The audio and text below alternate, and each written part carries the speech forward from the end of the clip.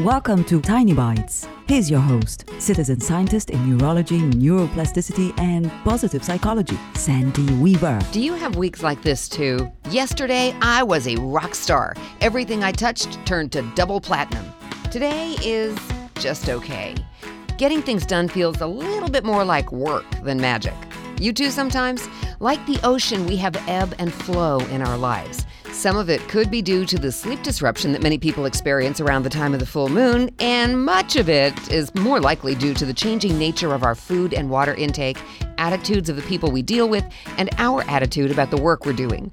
Even when we feel our lives are in a rut, a lot of things in our environments change on a moment-to-moment basis, which can be confusing to our brains because they just want to run patterns, not think too hard.